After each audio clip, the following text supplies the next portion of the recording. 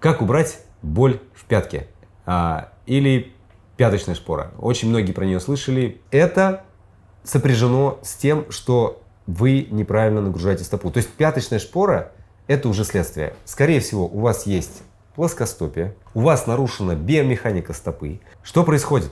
Человек начинает неправильно наступать на пятку из-за того, что у него… Причем он делает это ежедневно, да, постепенно, приводя к тому, что начинает расти новые кости. Там вырастает такой прям, иногда, знаете, смотрите, такой шип, такая шпора, прям, знаете, такая мощная.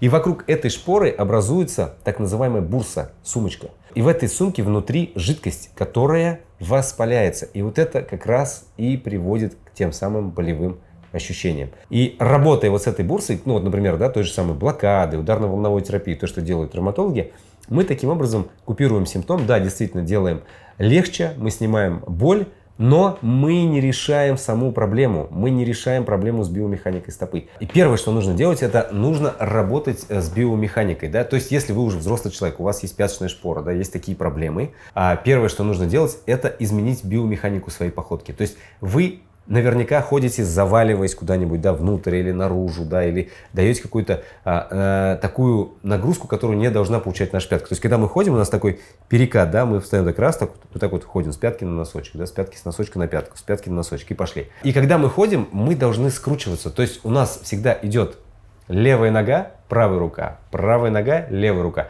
За этим нужно следить, да, чтобы у нас работал таз. Таким образом, вы будете облегчать и будете снимать нагрузку именно с той области, где у вас образовалась пяточная шпора.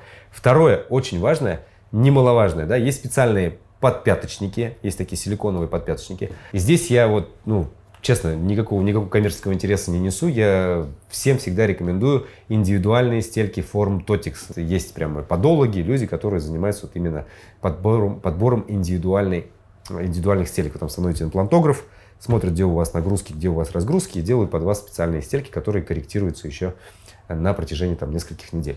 Ну и третий момент, как снять симптом, да, как убрать боль, это рецепт от моего отца, к сожалению, сейчас уже нет живых, который травматолог-ортопед там, с 40-летним стажем. Что нужно сделать? На ночь распарить ногу в горячей воде, взять обычную скалку, у которой катается тесто, да, после того, как вы распарили ногу прям достаточно такой хорошей горячей воде, вы ставите свою пятку на скалку и начинаете раскатывать. Наша задача в этом случае продавить как раз вот эту самую бурсу, вот эту пяточную шпору для того, чтобы снять вот этот очаг воспаления. Если нет скалки, да, можете использовать какой-то косяк, да, можете использовать что-то жесткое, но так вот простукиваете это место, прям простукиваете, вы сэкономите большое количество денег, сэкономите, не знаю, на ударно-волновой терапии, которая стоит, если я не ошибаюсь, один сеанс там, от 1500 до 2500, а вам нужно как минимум от 5 до 10 сеансов. То есть, ну, сэкономите достаточно большое количество денег. Теперь давайте о причинах. Одной из первопричин, почему летит костно-суставная система, летят стопы, развиваются вот эти вот плоскостопия, это, да, неправильная биомеханика, но она сопряжена практически всегда с неправильной работой желчного пузыря. Желчь у нас эмульгирует, то есть растворяет жиры. Без них не всасываются жирорастворимые витамины, такие как А, Е, Д, К. Да? Я очень много говорю в своих видео об этом. Еще раз повторюсь, да, витамин D, без которого не всасывается кальций.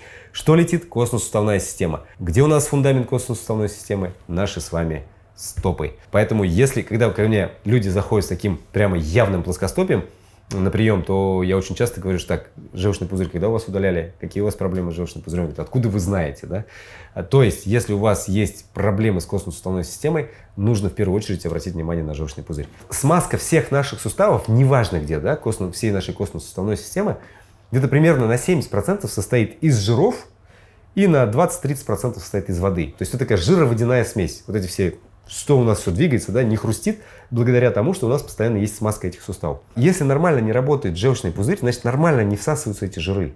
И значит, нормально не будет поступать достаточное количество смазки в наш с вами организм. Поэтому желчный пузырь – это как центр мироздания, да, с которым нужно и можно работать для того, чтобы улучшить свое качество жизни и продолжительность нашей с вами жизни.